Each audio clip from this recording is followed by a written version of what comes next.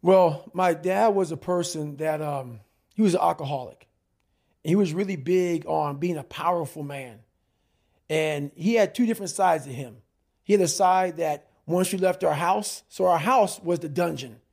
No one knew anything about about the inside of that house. The inside of that house was horrible. It was evil. Like the evil monster came out to play. Wow. But once he left that house, he was the nicest person on the planet. So no one knew, who this guy was. So the scarring started happening inside the dungeon. And my dad didn't really believe in us going to school. He had a family business, and the family business was a skating rink and also a bar. So my dad owned, it was called the Vermilion Room was the bar, and the skating rink was called Skateland. So from the time I was able to walk, I was working that skating rink. And I worked it from like 9 o'clock at night until like 12 o'clock in the morning pretty much. That's what we did. I'm 4 years old, scraping gum off the skating rink floor, doing stuff like that. Me and my brother and my mom. Once the skating rink was shut down, the bar would open up. The bar would be open from like midnight to like 4 o'clock in the morning, 3 o'clock in the morning. Once that closed down, we'd go upstairs and clean the bar. So by the time you work like this, I'm a young kid. It's time to go to school.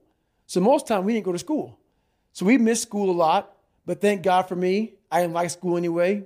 With a learning disability, with a stutter, I had white splotches all over my skin from being stressed out, hair, patches of hair falling out at a young age. And once my dad got drunk, that's when the nightmare began. And, he'd get drunk and he'd get violent. And we got beatings quite regularly, probably at least once or twice a week. And the beatings weren't like, hey, I'm going to give you a whipping because you did something wrong. It was like, hey, I don't feel good today. And you get beat for that.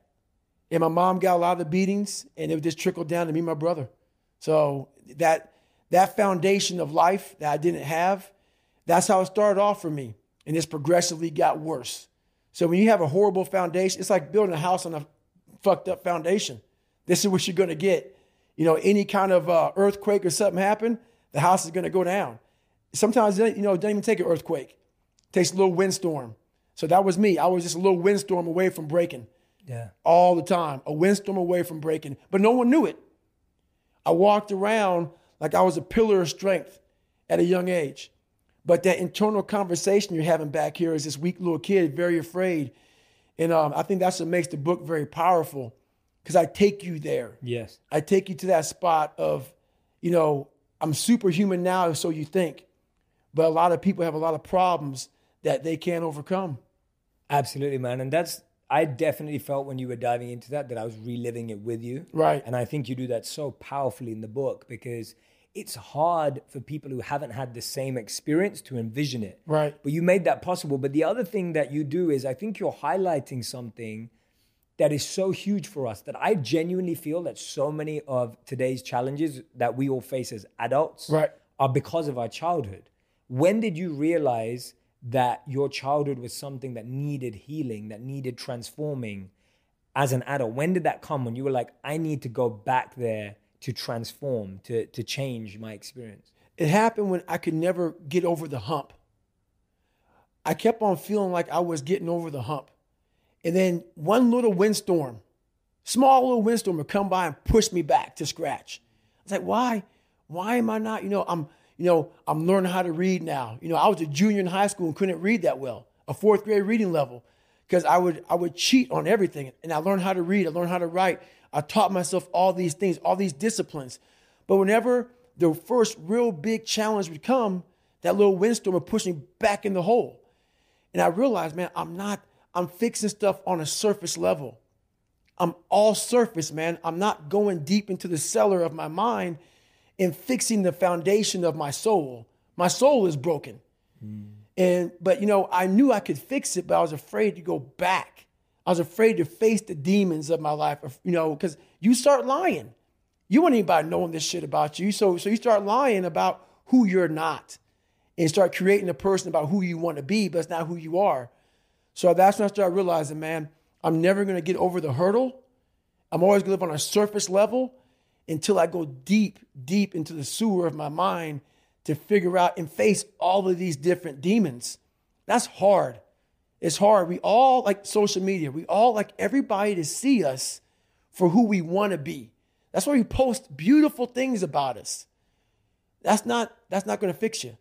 So I realized that, and that's when I started going back. So I was about 24 years old, and I went from 175 to almost 300 pounds. And that's when I sat down on my couch and realized we got to go back. And it started with me going back to my father. So we left when I was 8 years old. We went to a small town in Brazil, Indiana. There's about 5 to 10 black families in a town of 8,000 to 10,000 people. And there was a big hub of Klansmen that lived in Center Point, Indiana. And I talk about that in the book. So the Klan marched on the 4th of July parade in 1995 in Indiana. So when you come from a messed up foundation like I did in Buffalo, New York, where my dad beat me senseless, and now I have that messed up foundation, and now I'm here being the only black person. I call it the only in my book, being the only black person. My mom's working 3 jobs. We're living in a $7 a month place. She's never at home. So it's not like I had some mentors coming in to help me. You know, they were trying to put me in these different group places for like having some shrink talk to me and these 8, 9 kids. And one kid setting his house on fire. Another kid's peeing in the trash can. Another kid had a helmet on, banging his head up against the wall. And I'm looking at this at 8 years old.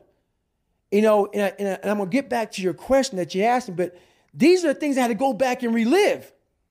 You know, I'm 24 years old now, and I have to go back to all these things that no one knew about me in this group place where I'm in this place where these people are crazy, and they think I'm crazy. And I'm looking at them thinking, I'm not crazy. You just don't know where I come from. I came from a place that truly damaged my mind, damaged my soul, and now I have to go back on my own to face this shit. So, you know, at 24 years old, I sat there a lot of times. It was like one day I woke up and said, I got to face this. This haunting fucking voice in my head kept on saying, man, we got to go back. The only way we can go forward is to go all the way back. And that's very scary to do for everybody. Yeah. But the only way you're going to fix yourself is to go all the way back to the beginning, to your childhood, because that's where everything starts. And that's what's blocking most of us. All of us. Yeah. All of us. Everybody thinks it's, my God, like my marriage is messed up. This is messed up. You have to go back to fix all your problems. It all starts from the root, man. The root, yeah. The root. I was just about to say, we have to go back to the root because otherwise we're just dealing with the symptoms. That's it. Yeah. And you cannot fix anything by giving it Motrin. You have a jacked up knee. The swelling may go down, but it's still jacked up in there. You got to get it fixed. You got to fix the knee. All those pills do, so, you know, pretty much is just let the swelling go down. And you can live a little longer, but you're not fixing the problem. You're not fixing the problem. And I guess the most people don't go back, or all of us, like you said, we don't go back because we don't know how. Right. Right? Like most people don't know how. Like, how do you start? How do you go back? And like you, and I love that example that we start thinking the issue is our marriage or our relationship right now or our job or our career. And I totally agree with you that we need to go back, but we don't know how. Right. Now you start talking about in the book some ways in which we can start. How? Right. Can you tell us about some of those? So one big thing is the accountability mirror. You have to start with yourself. So what happened in my life was we start to get, I call it like the rucksack. A rucksack is a pack that you carry in the military and you put all your stuff in it. Your radios, your food, your water, all that stuff you have to carry in the military. That's your rucksack. It's a backpack pretty much. As you're growing up, we all have a backpack. Most of ours, hopefully, is empty, you know, and what we put in it is all the crap we go through in life. That's what is in the backpack for the civilians, and we carry it around with us. So what you have to start doing is realizing that no matter where you're at in life, I got called nigger a lot. My dad abused me, you know, learning disability, stutters, immaturity, insecurities, self-doubt, so much crap on top of me. So much stuff. I lied a lot to create friends. So much stuff was in my backpack. No one's coming back to help me. So it starts with that person in that mirror. You have to realize you are on your own now. And whatever else you believe in, I don't care what you believe in, but on earth, it's a very lonely journey. And it starts with the accountability mirror of looking at saying, hey, my dad who beat the hell out of me is not coming back. all these things are coming back. I have to face myself. And you have to own all those things that people may have done to you. Now it's yours. You got to own it. And it's yours now to fix the problems that people did to you. It makes no sense. It's not fair. I get it. But if you live in that woe is me mentality of, guess what? My dad did this to me. My mom just did to me. People who bullied did this to me. You're going to always live right there. You have to figure out ways to move forward because you're not coming back. And it starts with the mirror. And I call it the accountability mirror in the book. Yeah, no, I love that. I'm glad you brought it up. Anyone who's watching, listening to this right now, I really want you to take this seriously, because this is like what you're talking about, what David's talking about here is exactly why all of our suffering and pain that we're currently experiencing feels so tough and hard, because unknowingly or knowingly, we are choosing to be stuck here. Right? Exactly. Unknowingly or knowingly, whatever situation you're in, you're choosing to stay stuck because we don't want to go and unpeel and uncover. That's right. You don't want to break open that callus, that scar in your mind. You don't want to break, you have to break it open, let that blood flow. You have to let blood flow in your brain. You have to let all that stuff flow out. All that toxic stuff that you have trapped in there has to start flowing out now. So, like you said, you are doing this to yourself. Yes, people may have helped you get there, but it's now on you. That's a painful truth, though. It's a painful truth. Painful truth. Like all those people in high school and everything else, they don't know how you're going to end up. So you got to make sure that you constantly are rewriting your book. You have to constantly rewrite your book every day of your life. And these aren't just words I say. This is how I have to live. Like, these are conversations I have with myself. And I say it everywhere I go. The most important conversation when you have with yourself. Yes. You live with it every single day. But most of our conversations are not the right ones. They're not the ones that are going to push us to the place we need to go. They're the ones that are going to keep us sitting in that toxic environment that you've helped create and everybody else helped create, and you just live in it. You live in that muck, and that conversation just plays in your head, and that becomes you. Decode some of that conversation that you started with yourself. Like, how does someone listening start that conversation with themselves? And what are the general transitions that you need to start seeing? So my first conversation when I was absolutely nobody, and that's one thing you have to say. We live in a world now that's so kind. We find the kind way around everything. Like, if you don't look good, I have to find a kind way of saying, I don't like your shirt. Right. That's not the approach. If that's the approach you're looking for, that book is not for you. Can't Hurt Me is not for you. The approach you have to take, at least I took, you take whatever approach you want. The conversation had to be a real, honest conversation in the accountability mirror of, guess what? I was fat. Don't find a kind word to say that, you know what? I've gained some weight. No, you're fat. When I couldn't read, not like, hey, you have a learning disability. No, I cannot read. I have a 4th grade reading level. I'm struggling. And sometimes I call myself stupid. Not in a way to put myself down. So don't take it like, my God, those are so hurtful. Yeah, they're hurtful. It's honest. The conversation has to become an honest conversation of where you're at mentally. Where am I at mentally? I look like shit. I feel like shit. I'm falling behind in school. I'm lazy. My house is a mess. You have to look at what it is and call it what it is. Don't find words to make yourself feel better, because so we hang around people that make us feel better, that tell us what we want to hear, not what we need to hear. And so we stay away from those people. And we stay away from those people, like our internal dialogue becomes that kind, it's okay. It's not okay. So that's where it starts. It starts with that accountability of, it's not okay anymore. This can no longer be okay.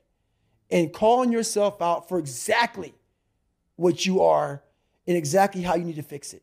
That's where it starts. I love that. I think that's awesome. I think you're so right that so many of our conversations with others are politically correct. Exactly. Therefore, our conversations with ourselves are politically correct. And then we continue to feed the illusion. That's right. Right? We continue to feed it. Nothing gets solved by that, man. Nothing. And if you look at America right now, and I won't get off on this, nothing is getting solved because we have There's so much racism. There's so many things. And that's just one of them. We can't talk about anything. We are skirting all these conversations because if I say this, I'm going to offend a black person or a white person or a Jewish person or a gay or lesbian person. We skirt around the daggone problem. So we can't fix shit. Everything is like, well, if I say this on TV, I'm going to lose my damn job. We have to say it.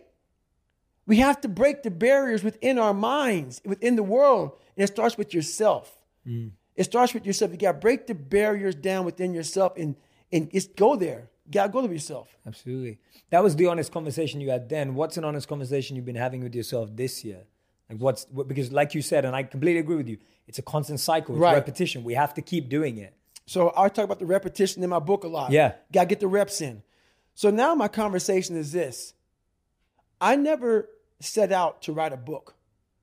When I was in the dungeon and no one was coming back to help me, I just wanted that reflection in that accountability mirror that I hated so badly to be something that gave me pride, to be something that made me feel. It's not about money. It's not about success. It's not about people. Oh my God, that's David Goggins. Sign my book.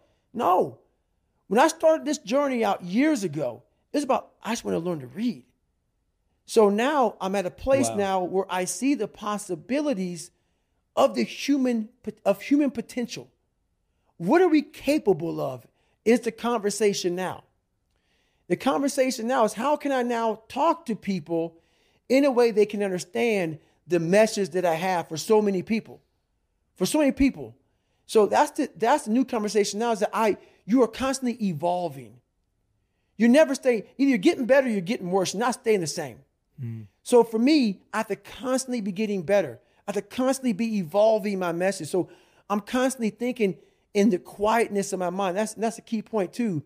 The world is so fast-paced. The world is so noisy.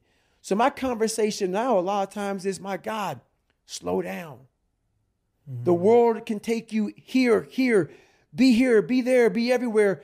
And I lose myself sometimes. So I catch myself in the airport. I catch myself in the plane where I'm writing stuff down. Okay, remember this, remember that. And I'm like, hey, hang on a second, Goggins. What got you here? This isn't what got you here. Slow the fuck down. Go back to the quiet place of that dirty mirror in that $7 a month place you used to live in. That's where you grew. So that's what I'm constantly reminding myself of. Go back to your roots. Now, I'm not saying go back to hell, but I'm saying don't forget where you come from as you start to explode out of the gate when you become someone. My conversation is do not forget your roots. Do not forget your roots. Don't let this become so big that you lose yourself amongst the noise. Go back to the quietness of what made you successful. That's the conversation now. It's a constant reminder of that.